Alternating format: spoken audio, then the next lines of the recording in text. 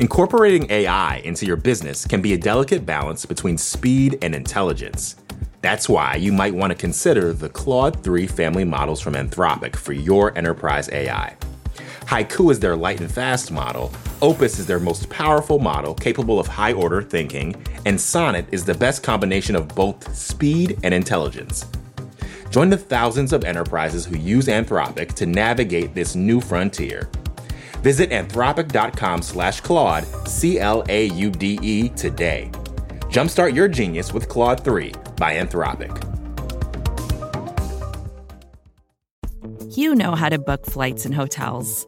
All you're missing is a tool to help you plan that unbelievable travel experience. That's why you need Viator. Book guided tours, excursions, and more in one place. There are over 300,000 travel experiences to choose from, so you can find something for everyone. And Viator offers free cancellation and 24/7 customer support for worry-free travel. Download the Viator app now and use code Viator10 for 10% off your first booking in the app. Find travel experiences for you. Do more with Viator. It's on!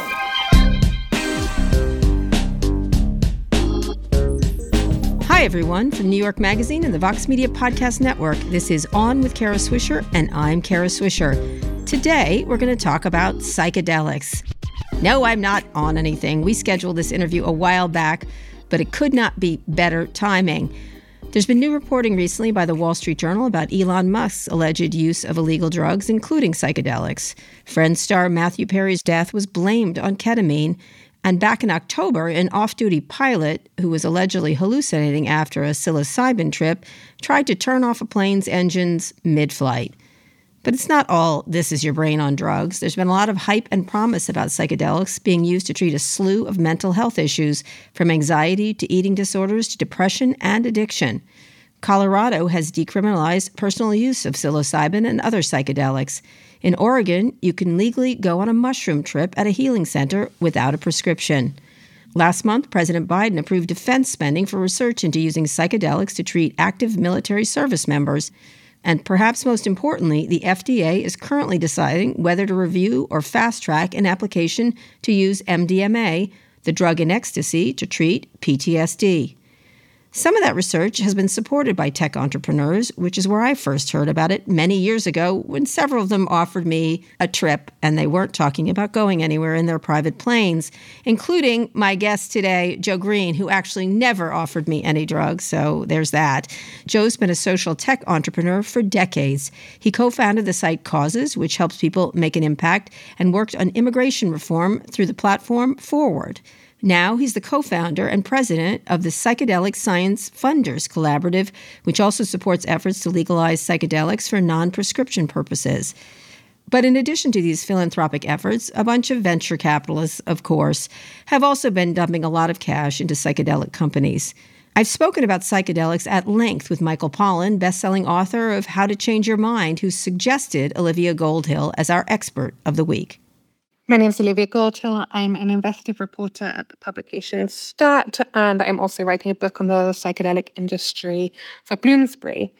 And the big topic I'd love to hear discussed is power and accountability. So, philanthropists, of course, believe in the good of what they're doing, and I think a lot of people working in psychedelics really believe in that too. But it is important to note that donors have influence. They have access to drug developers, they're bankrolling ballot initiatives, and, this is a field like any other. There are going to be scandals, there are going to be problems.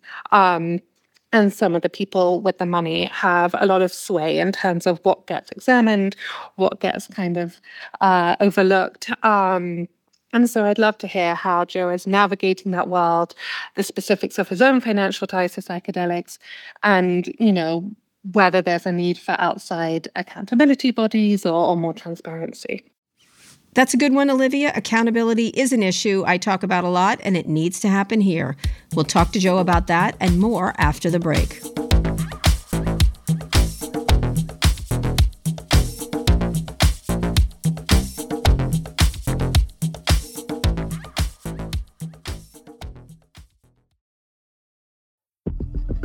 Support for this show comes from Atlassian.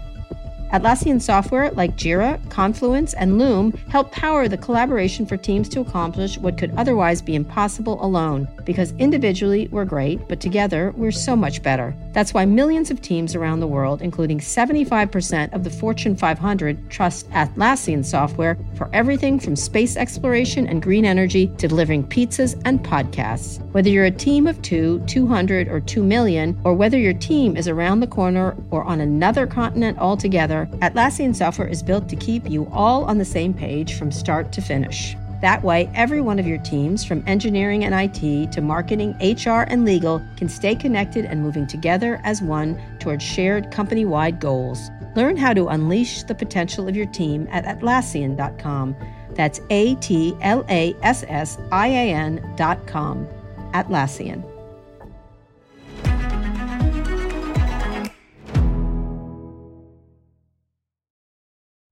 Support for this show comes from Virgin Atlantic. Travel can be stressful. I don't think that's a controversial take. Sure, we all love taking a vacation, and that moment we finally get a chance to relax, but we're always so focused on the destination that the journey just feels like a means to an end. Well, what if it wasn't? What if the time you spent getting there was just as enjoyable as the vacation itself? That's what Virgin Atlantic believes. That's why they offer loads of special extra touches that make your trip one to remember for all the best reasons. Picture this. You've made it to the airport, checked in your bags, and finally have a moment to settle in before takeoff. If you're flying upper class, you could be putting your feet up in a Virgin Atlantic clubhouse at London Heathrow with food made fresh to order and champagne delivered straight to your table with a tap of a QR code. I mean, it's rude not to, right? Once you're in the air, the experience continues with deliciously different dining, seriously comfy seats, and the best crew in the sky by miles. Check out virginatlantic.com for your next trip and see the world differently. Hi, Joe. Thanks for joining us. It's nice to see you again. Hi, Kara. I really am so grateful that you have me on. Yeah, we have talked before. For people who don't know, Joe appeared at the Code Conference. We've been talking for years about this topic and other topics too. And first, we're recording this on January 8th, just days after the Wall Street Journal article came out about Elon Musk's drug use. I know you and I texted about this. It's been reported that he had a prescription for psychedelic-like ketamine, but according to the Journal, Elon is allegedly regularly using illegal psychedelics like LSD, magic mushrooms, and ecstasy. Using illicit drugs could violate the SpaceX Pentagon contract. Musk's lawyer, Alex Spiro, told the Journal that Elon is, quote, regularly and randomly drug tested at SpaceX and has never failed a test. But people inside Tesla and SpaceX are all allegedly worried about some of his erratic behavior. The tweets, the interviews might be because of drugs. I understand you don't want to comment about individuals, but this sort of puts focus on the topic a lot. And there's been a couple of other stories. Matthew Perry, that pilot who was on psilocybin. Just overall, what do stories like this do? And on Pivot, I talked to my brother about it, and he said it demonizes some of this stuff in not a great way. But I'd love to get your thoughts on this, given how famous Musk is. Yeah, I mean, I don't think they're great. In the 60s, there was a lot of really good research happening with psychedelics, with alcohol use disorder, and the government was funding it.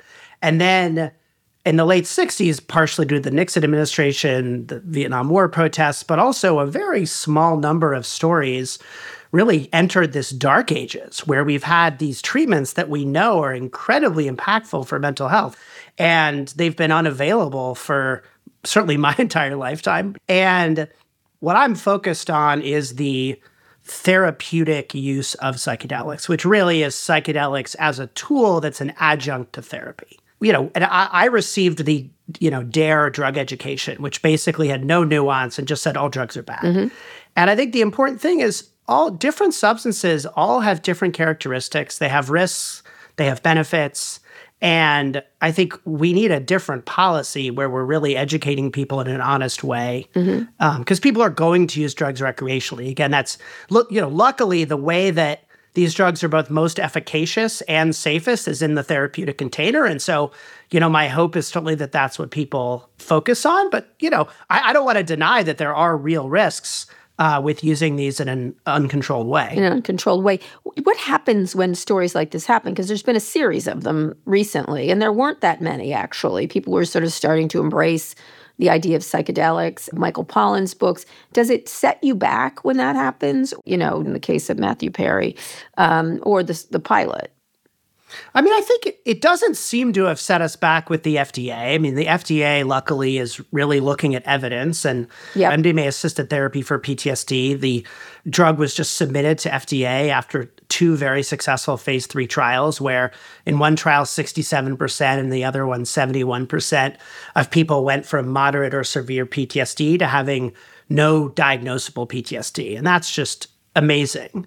And I think that it just reinforces the need for that safe therapeutic container, right? So I think when these stories happen, it just reinforces how important it is to have good regulated legal access so that people are not turning to more dangerous uses.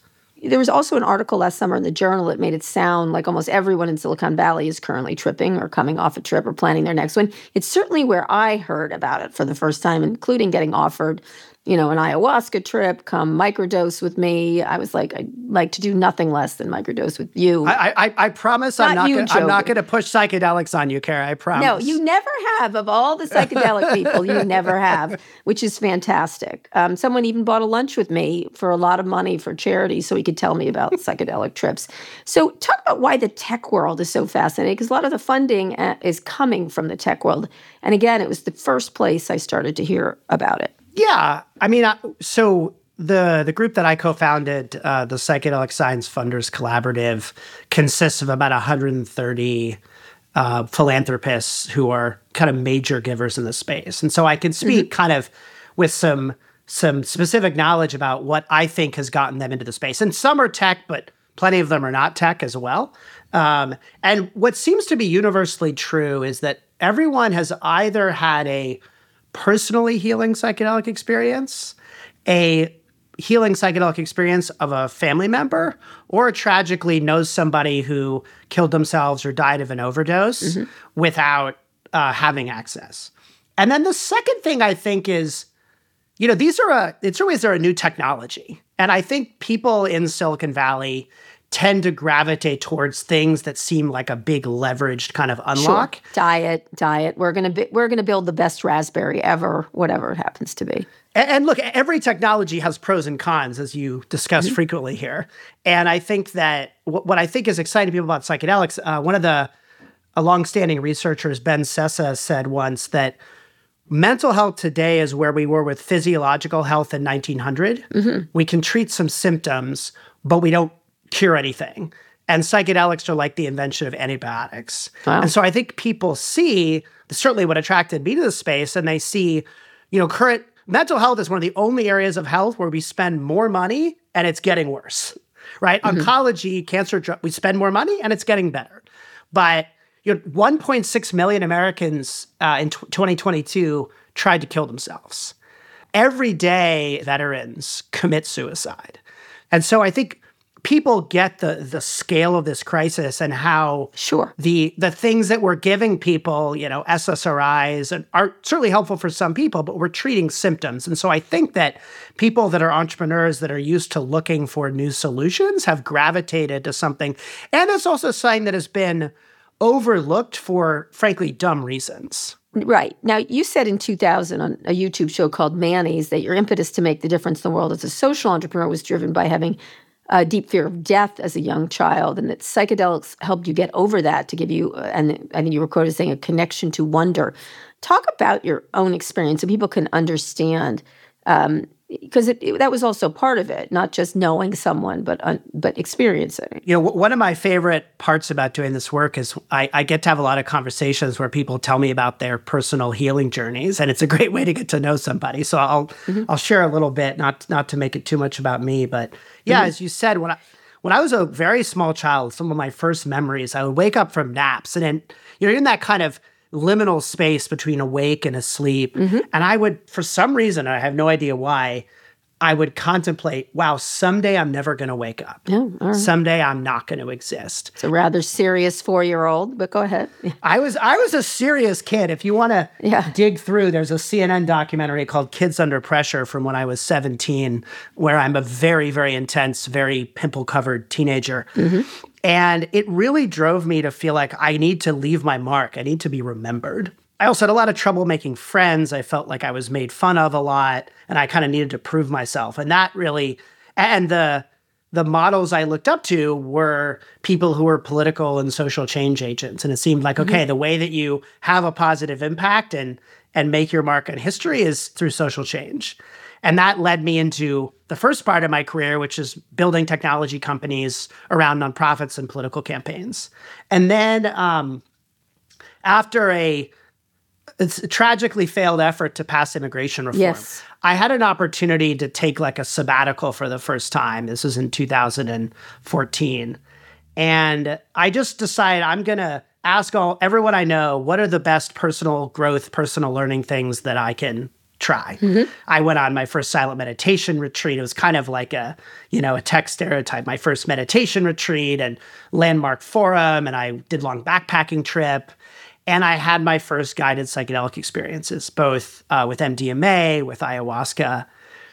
And these are ineffable experiences, kind of by definition. They are very hard to describe. But I think one of the things for me was realizing I had become so intent on like denting the universe that I forgot about appreciating the universe. Like, holy crap, we get to have senses. It's interesting. I've never taken any psychedelics. I don't take drugs, which is, and none of them, almost none of them. But how did that impact your motivation to launch a nonprofit focused on psychedelics? And who are you trying to help this time around? Who are you trying to reach? Like, I get the wow of it. I listen to Steve Jobs talk about that a lot. But what are you trying to do here? I think for me, and this is going to sound maybe overly idealistic, but I want people to be nicer to each other. I want people to be more empathetic and more understanding. Michael Pollan put it to me once that we have two great challenges, tribalism and climate change. And both are due to the illusion of separateness from other people and separateness from the earth. And psychedelics help to dissolve the illusion of separateness, as do other spiritual practices. And so I'd say at a core, that is what I hope for. And I got exposed to this. I met Rick Doblin on the Summit at Sea cruise ship, which is a very bizarre event. Yes, it is indeed. And Rick is the founder of MAPS. It's called, let me call it the Multidisciplinary Association for Psychedelics Studies, which has been a driving force in the research into psychedelics. Rick founded that in 1986, so he's had this same mission for 40 years, which is pretty incredible. So you're on the Lido deck. Go ahead. Yeah, and I heard him talk about taking MDMA through the FDA, and I was like, oh, that's like I didn't think it could happen through like Congress. That's a really clever idea. And then in 2017, I heard about the Psychedelic Science Conference in Oakland, and I just showed up. And it was like I found this buried treasure. There were all of these scientists from Hopkins and UCLA and NYU with all these studies showing these incredible results for people with end-of-life anxiety, with depression, with addiction. And I was like, I think I want to help, but I'm not a scientist. I don't know anything about pharmaceuticals. And at the conference, MAPS announced that we were about to embark on phase 3, the final phase of FDA trials. And to me, that seemed like a linchpin moment. And I got invited to a dinner at a home a big mansion in Seacliff in San Francisco. And I tend to be pretty direct. And I started asking, well, who's going to pay for this thing? And everyone's like, well, I'm doing this amount. What about that guy? And there was like 10 people in the whole ecosystem that had given over $1 million to psychedelics. And I thought, okay, well, maybe I can help with that. And so the initial goal was raise the funds to get MAPS approved with FDA. Now, as we started doing due diligence, we realized there was a lot more to that. They really had to build a pharmaceutical company. They had to not just get the drug approved, they had to also get it into patient care. And I think that's a really tricky thing here because this is not just a new drug sold at Walgreens, right? This is an entirely new modality of care. It's psychedelic plus therapy. And there's never been like a drug therapy combination treatment before. It fundamentally changes the way therapists practice. They go from 45-minute sessions to 8-hour sessions. They need to partner with a doctor that's going to prescribe the drug. So you created the Psychedelic Science Funders Collaborative, and that's a collaborative a philanthropic organization that has 130 members? It's a collaborative of philanthropic funders. And then the funders share information and bring ideas to each other. And then we also have a small staff that does research to try to figure out, how can we get smarter together and figure out what are the most impactful things to donate to. So how do you decide then which projects to support? What's the criteria of the organization? It's a great question. And anybody who's given a significant amount philanthropically in the psychedelic space is welcome to join PSFC. And we also then form a point of view. And we form that point of view often driven by our members. But I would say our North Star has been what is going to get safe access to the most people as quickly as possible. So, for example, we chose MDMA because it was the furthest along, right? It was the one that was the closest and needed help over the edge. The second big thing that we've focused on, which was really unexpected, has been this state-regulated model starting in Oregon. Two therapists who were married, one sadly passed away, Tom and Cherie Eckert, wrote a ballot initiative to create legal, regulated access to psilocybin mushrooms in Oregon. Mm-hmm. And when we first heard about it, to be honest, we were like, this is a terrible idea. We need to make sure this doesn't happen. Because why politicize something that is kind of sailing through FDA right now? But as we dug in and realized they were serious people, we did the polling, and we thought about it. A sister group called New Approach, which is a PAC, because we're a 501c3, and Graham Boyd, who's my co-founder, ran the vast majority of the marijuana ballot initiatives, and so decided to pass this Oregon initiative, which was successful in 2020, followed in 2022 with a similar initiative in Colorado, and now we have one in Massachusetts. It's interesting because several people I talked to for this interview said that money might be better spent on research, and some have issues about where you put your money, tons to MAPS, for example, politics and ballot initiatives, and little to nothing on basic research. What do you think of that thought? Yeah, I mean, and again, I want to distinguish, our members have given lots of money to research. Then there's the stuff that myself and Graham and our staff have chosen to focus on. Mm-hmm. My view is that, MDMA was entering phase 3, and we need to make sure it gets approved. If it doesn't, that's a huge problem for the movement. And this is, there's 13 million Americans with PTSD, 1 million veterans. It's hugely important. And then once we learned more, realized, this getting approved is not enough to actually get it treating people. So there's all this stuff that has to happen to build this delivery of care system.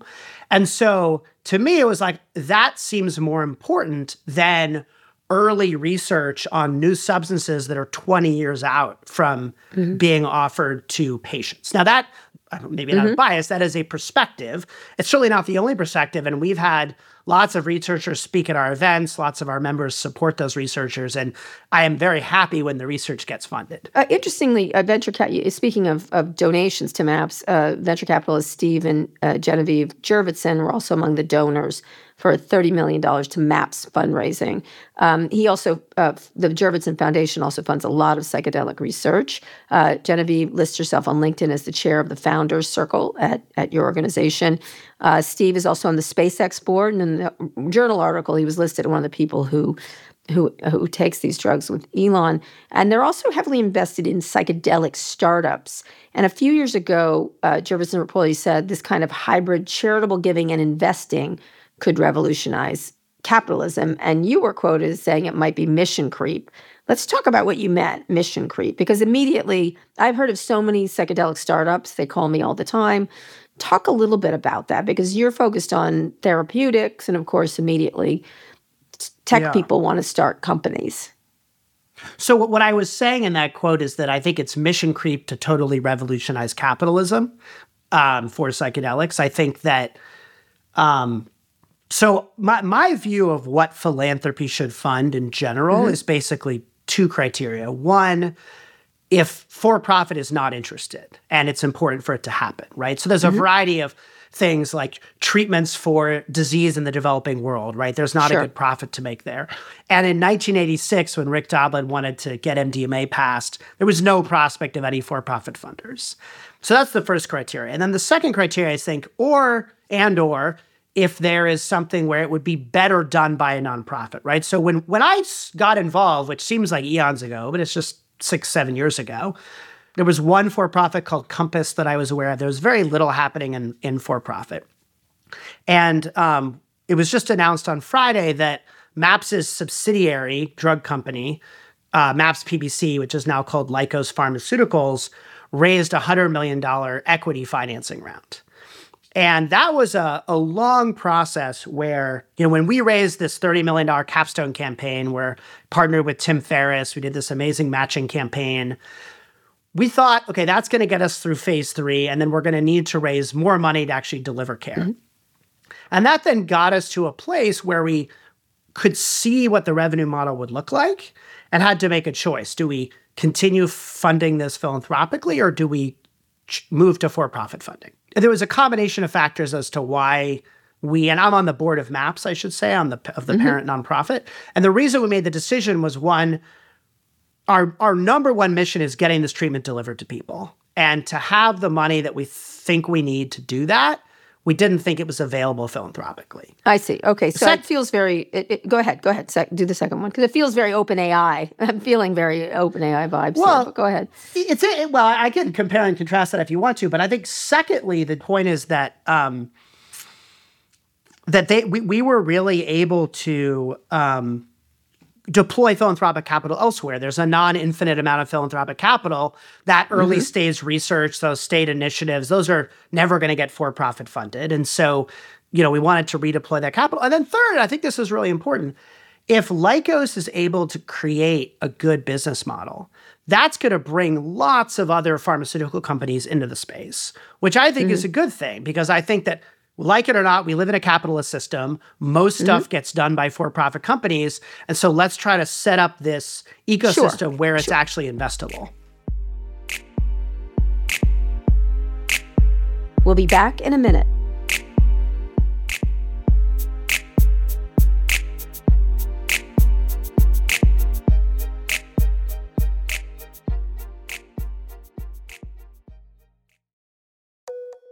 Support for On with Kara Swisher comes from Babbel. Our phones have gotten pretty good at translating speech on the fly. If you're traveling to a new country and you'd like to order a chicken sandwich with pickles, an app will probably see you through. But what if you want to chat with your server about the neighborhood, or other dishes on the menu, or your love of pickles? Real conversations with real people don't lend themselves to translation apps. Genuine connection requires a genuine grasp of the language, and that's something Babbel can offer. Babbel is a science-backed language learning app with lessons created by real people for real conversations. Babbel doesn't rely on artificial intelligence to build its 10-minute lessons. Instead, they're handcrafted by more than 200 language experts focused on teaching phrases and vocabulary you'll actually need to communicate. I really like it. I'm using Babbel, and I've been able to use it here in Argentina, where I'm visiting my son, Louis. It's a really efficient way to learn a language. I do them very quick. It's 10 minutes. It's very user-friendly, lots of pictures. I was never good at languages, and I'm really enjoying using the Babbel app. Here's a special limited-time deal for our listeners. Right now, you can get up to 60% off your Babbel subscription, but only for our listeners at babbel.com/Swisher. Get up to 60% off at babbel.com/Swisher, spelled BABBEL.com/Swisher. And you know how to spell that. Rules and restrictions may apply. Support for this show comes from the Harvard Business Review.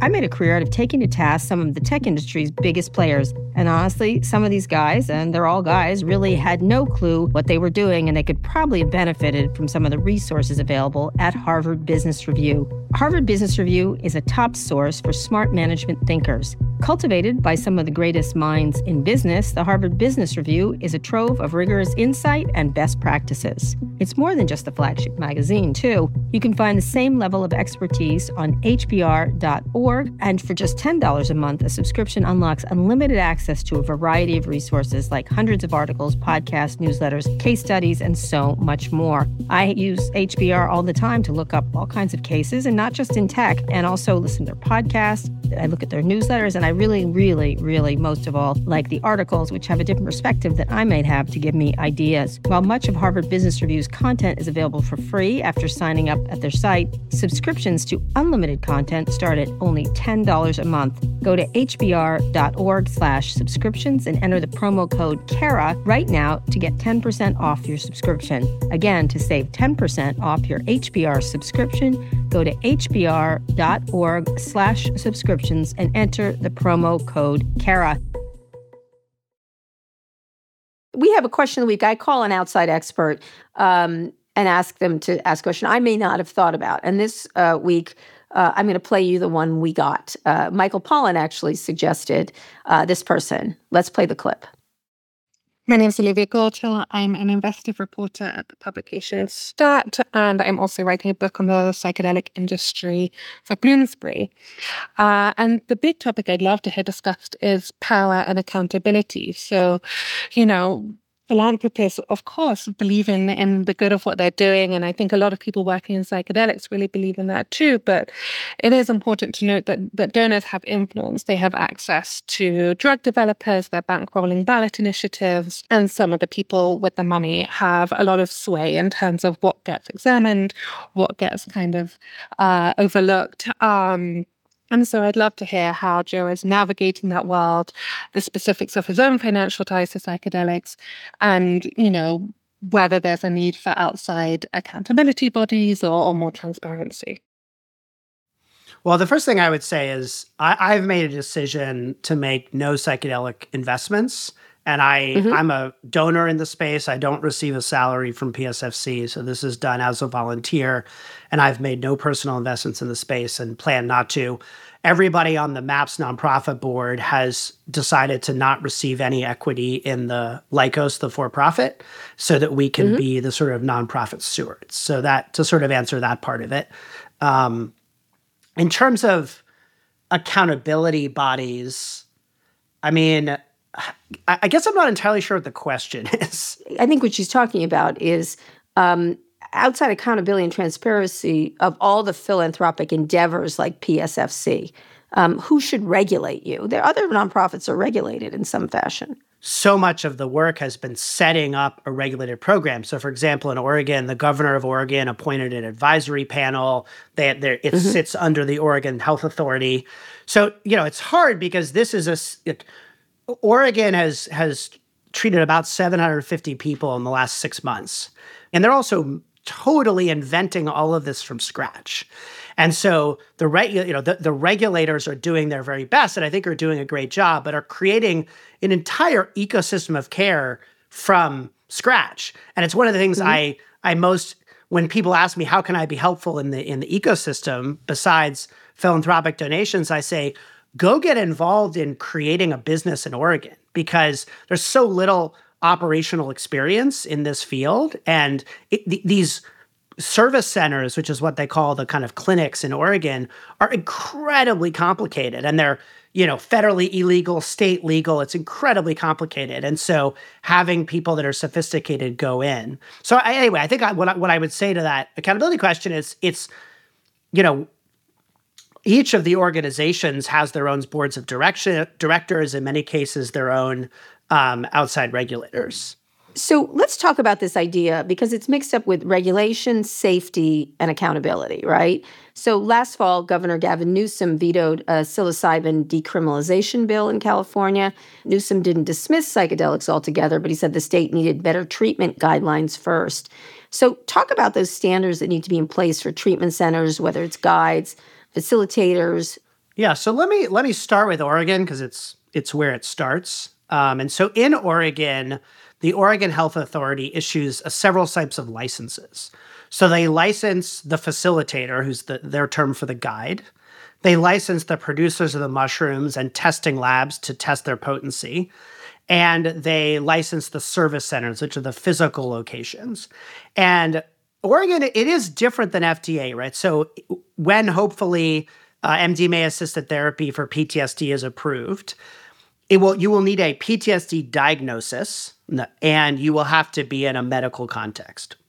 In Oregon, anybody can go to Oregon and say, I would like to have a guided psilocybin experience. Now, there is health screening to make sure if you're, say, schizophrenic, that you will be told that that's not a good idea. But just like therapy, right? You and I can go see a talk therapist without having a doctor tell us that there's something wrong with us. And I think that mental health is much more of a spectrum. It's not like, your kidney failing. And so one thing I think that's very cool about the Oregon program is that it enables a whole variety of types of care. Somebody who is in hospice, who's on their deathbed with existential distress, people with addiction, et cetera. The guides have to go through a training program. They have to pass a state test. Now, there is a real trade-off that I want to be honest about between safety and access, right? The more safety requirements, the more training requirements you put in, the more expensive it's going to be. And so we've tried to find this right balance, and I think we've over-indexed on safety to start with because this is so new. This is something Newsom mentioned, medical clearance, underlying psychosis. Respond to him. Yeah, so I'm excited about our prospects in California. So I'm a native Californian. California is sort of the psychedelic capital of the universe. And what Newsom has said is that he is very open to approving a regulated access system, which is like the Oregon system. And so there is an effort underway in California, a bipartisan effort, to put a bill up. And it would be the first time, if it passes, to do an Oregon-like bill through a legislature. Oregon, Colorado were both done with ballot initiatives. And so I think we can, through the legislative process, which allows, more iterative than a ballot initiative, we can get to something that really takes into account public education, like actually having some budget there to educate the public about what these are and how to safely access them, et cetera. I agree with Newsom, and I'm excited that we're going to work with the governor's office to try to get a really good bill through. But the screening of these guides is going to be critical. I mean, and the standards have to be the same, correct? So it depends under what system. So under the FDA-regulated system, the only guides are the ones that have been part of the clinical trials. And Lykos has been offering educational training to guides. That's going to be the big gating mechanism once the treatment's approved. The hard sort of growth problem is that guides need to have experience guiding people in order, like, the way medical training works is you do residency, right? You need to be, if you're a therapist, you need supervision hours. And that, except in a clinical trial, that hasn't been able to happen thus far because there's been no legal way to do it. MAPS has a training program, and they're working with other educational institutions. And now we don't exactly know what FDA will say. And the tricky thing is FDA actually doesn't regulate therapy. They regulate drugs. So we don't know what they will or won't say. But I think the expectation is that MAPS currently has a 2-therapist model, and the expectation is at least one of them will have to be a licensed social worker, therapist, psychologist, psychiatrist. The other might so there are 2 of them. Might be able to be like in training or something. And the 2 is also a great way to prevent abuse. Because you have 2 people in the room. Yeah, there's already been allegations of psychedelic therapy abuse, including against a couple of very high-profile therapists like Aaron Grossbard and Francoise Borzat. What needs to be done to ensure patient safety? Because they're particularly vulnerable here. It's drugs and therapy at the same time. Yeah, I mean, it's when I first started to hear about this, I remember Googling, what percentage of just normal therapists have sex with their patients. Okay. And like anonymous survey said something like 10%. And so it is a very common thing, which is pretty scary to think about. And so, sure is. And with psychedelics, as you point out, people are even more vulnerable.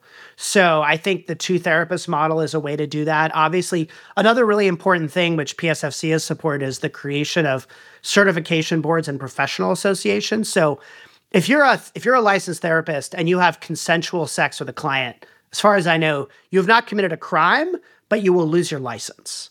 And so the licensure board and the professional association is a way that behavior is regulated. So actually the same guy I mentioned, Mike Cotton, pointed us to, look, if you want reimbursement, companies have to know who's a qualified practitioner. And so we have supported financially and with expertise a number of our members setting up a professional association and a licensing board in the psychedelic space. Now, in the psychedelic space, you do sound, just so you know, many years ago I interviewed Brian Chesky. Remember when they had that problem with people having orgies at Airbnbs?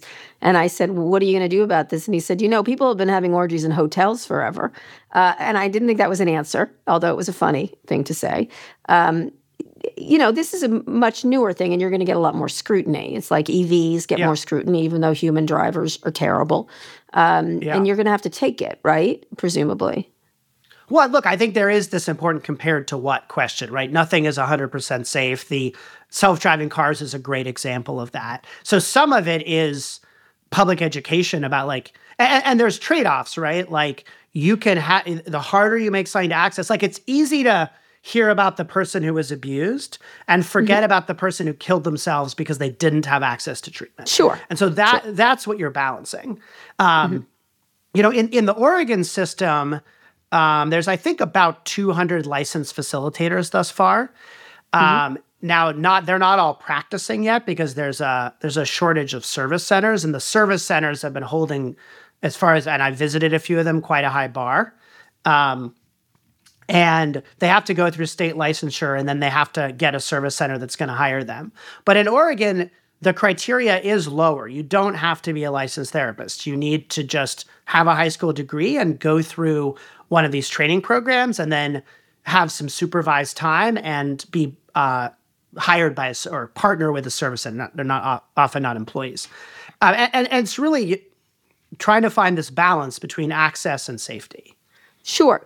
Though we're talking about patients under the influence of a hallucinogenic, which isn't typically like sleeping with your doctor. You know, there is some element where people are even more vulnerable. They're emotionally vulnerable and physically vulnerable. Absolutely. Yes, absolutely. So the idea of monitoring, you think two practitioners at the same time would take care of that, and a screening board, a licensing board. I think that's... There will be abuses, but... I think that's helpful. And I think another piece is group therapy. So, yeah, we've heard a lot about the MAPS model of it's like 2 therapists, 1 patient. But in most indigenous use over history, it's been groups of people. Right. And one of the things that's exciting to me about the Oregon model is it allows for group experiences. And the Jervisons, who you talked about before, have funded a pilot in Oregon. So there's a nonprofit called Heroic Hearts, which works with veterans.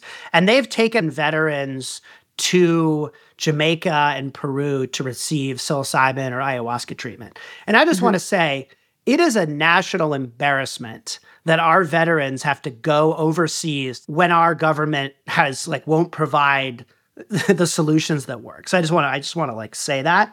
And so Jesse Gould, who founded Heroic Hearts, decided, hey, let's try to do this in Oregon. From a cost perspective, a group is cheaper to do. Sure. We think it's actually more efficacious because of the community. And I think it's also a abuse potential, right? You have 8 people in a room with a therapist. It's much harder for something untoward to happen. So you say you're not focused on recreational use, but in Colorado, the law was to decriminalize psychedelics for private use. Are you involved in that? And what do you think about that? And is there a danger if states go forward with legalization without having guidelines in place like Oregon? Totally. So just to be clear, Colorado, the ballot initiative that passed in Colorado does 2 things primarily.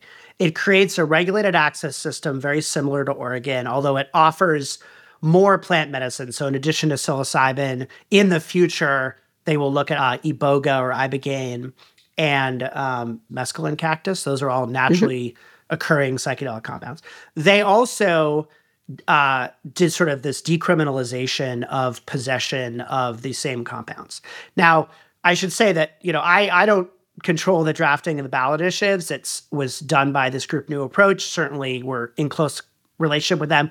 Part of this was driven by sort of local activists who cared a lot about the decrim, and part of it was the political negotiation to put the coalition together.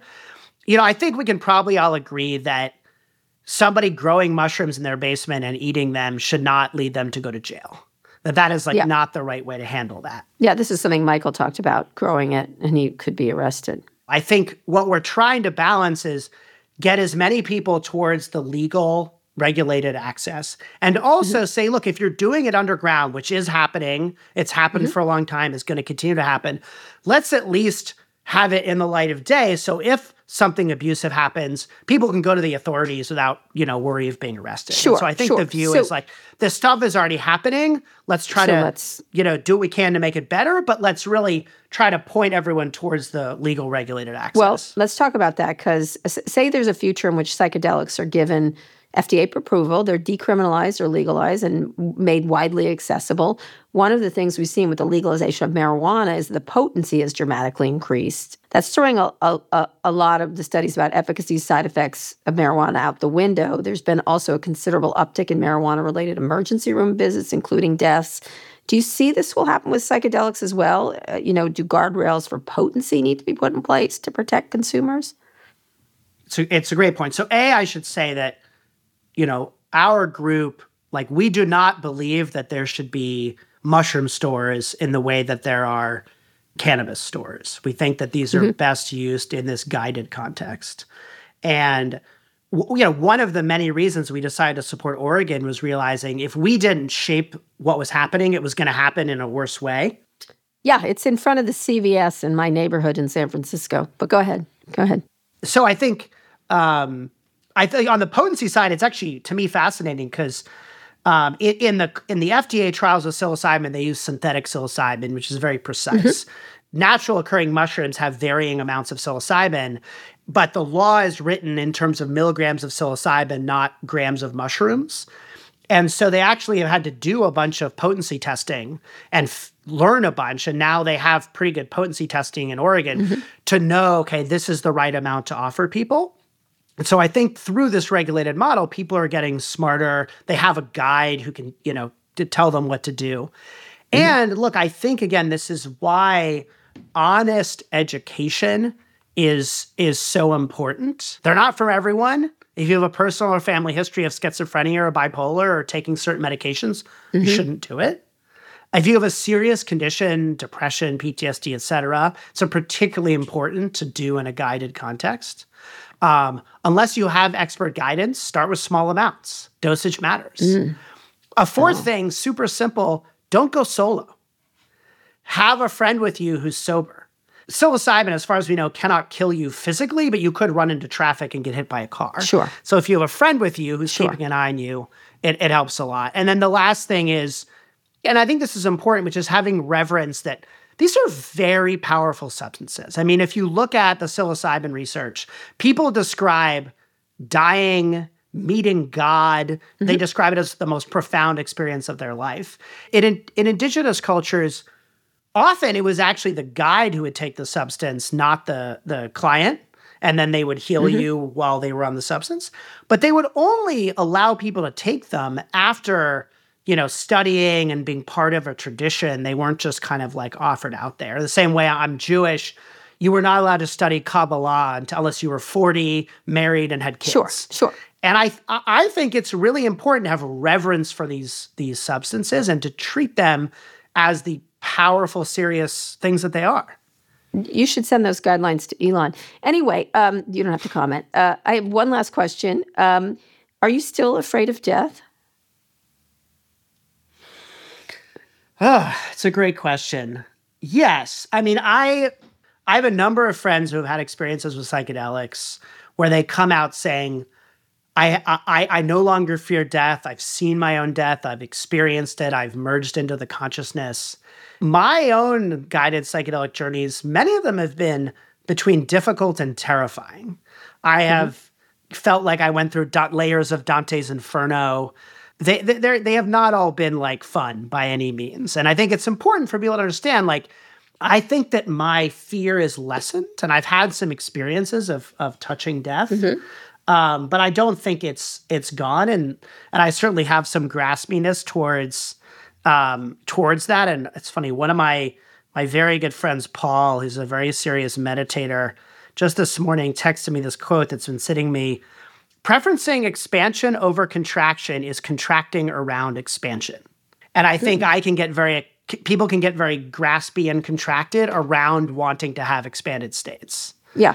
And I think there is, while the sort of classic psychedelics are not physically addictive and don't show kind of normal addiction properties, I do think that you can get in a place where it's well, I could go on a walk in the woods, or I could go on the walk in the woods in acid, and that would be more beautiful. And I do think a big part of the spiritual journey is just learning how to be in normal life experience. And I think these heightened states, one of my friends said this to me when early in my psychedelic journey. They can show you like high notes, like being on MDMA can show you what it's like to feel love in a very extreme way. And the right response from that is not to do MDMA all the time, is to notice in your life, okay, when am I feeling that a little bit? It makes you more self-aware and more able to tune around it. So but in the end of the day— you still haven't answered if you're afraid of death. You still haven't answered my question. I can help you. I still am afraid of death. I think I am less so. I think it is less present in my experience. And I think that my orientation of the purpose of life is very different. I think it used to be very judgmental and very like people are valued based on how big of an impact they're having.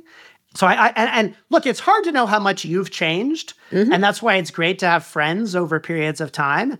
And I get a lot of positive feedback that I am a more patient, more empathetic person. Well, and I think this is not just psychedelics, it's meditation. It's a whole variety of things together. As long as you're not scared of death. And I'll help you if you'd like. Yeah? Because I'm not. Oh, I would love your help. I'll give you the words of Hank Williams. No matter how I struggle and strive, I'll never get out of this world alive. You don't have a choice. Oh, I love Hank Williams. You don't have a choice. So don't worry about it. Anytime, Joe. And I didn't even have to take any drugs to do that, but maybe I will someday. You're already enlightened.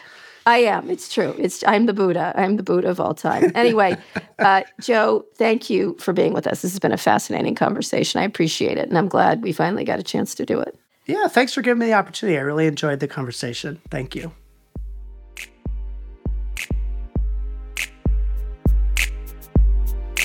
Today's show was produced by Naeem Araza, Kateri Yoakum, Megan Cunane, and Megan Burney. Special thanks to Andrea Lopez Cruzado. And also, thanks to Hank Williams. Our engineers are Fernando Arruda and Rick Kwan. Our theme music is by Trackademics. If you're already following this show, you're in a heightened state. If not, you're tripping. Go wherever you listen to podcasts, search for On with Kara Swisher, and hit follow. Thanks for listening to On with Kara Swisher from New York Magazine, the Vox Media Podcast Network, and us. You can subscribe to the magazine at nymag.com/pod.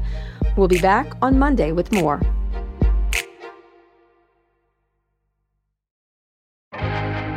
First thing in the morning, as soon as you wake up, the to-do list starts. Does the car need gas? Hopefully those leftovers are still good. Why did I get CC'd on the email? No. You can't escape the to-do list, but you can make the most of your me time with a relaxing shower using Method Hair Care products. Try Pure Peace Volumizing, Simply Nourish Moisturizing, or Daily Zen Shampoo and Conditioner for daily use. All formulated with long-lasting fragrances and are safe for color-treated hair. Reconnect with the best version of yourself. Visit methodproducts.com to unleash your inner shower.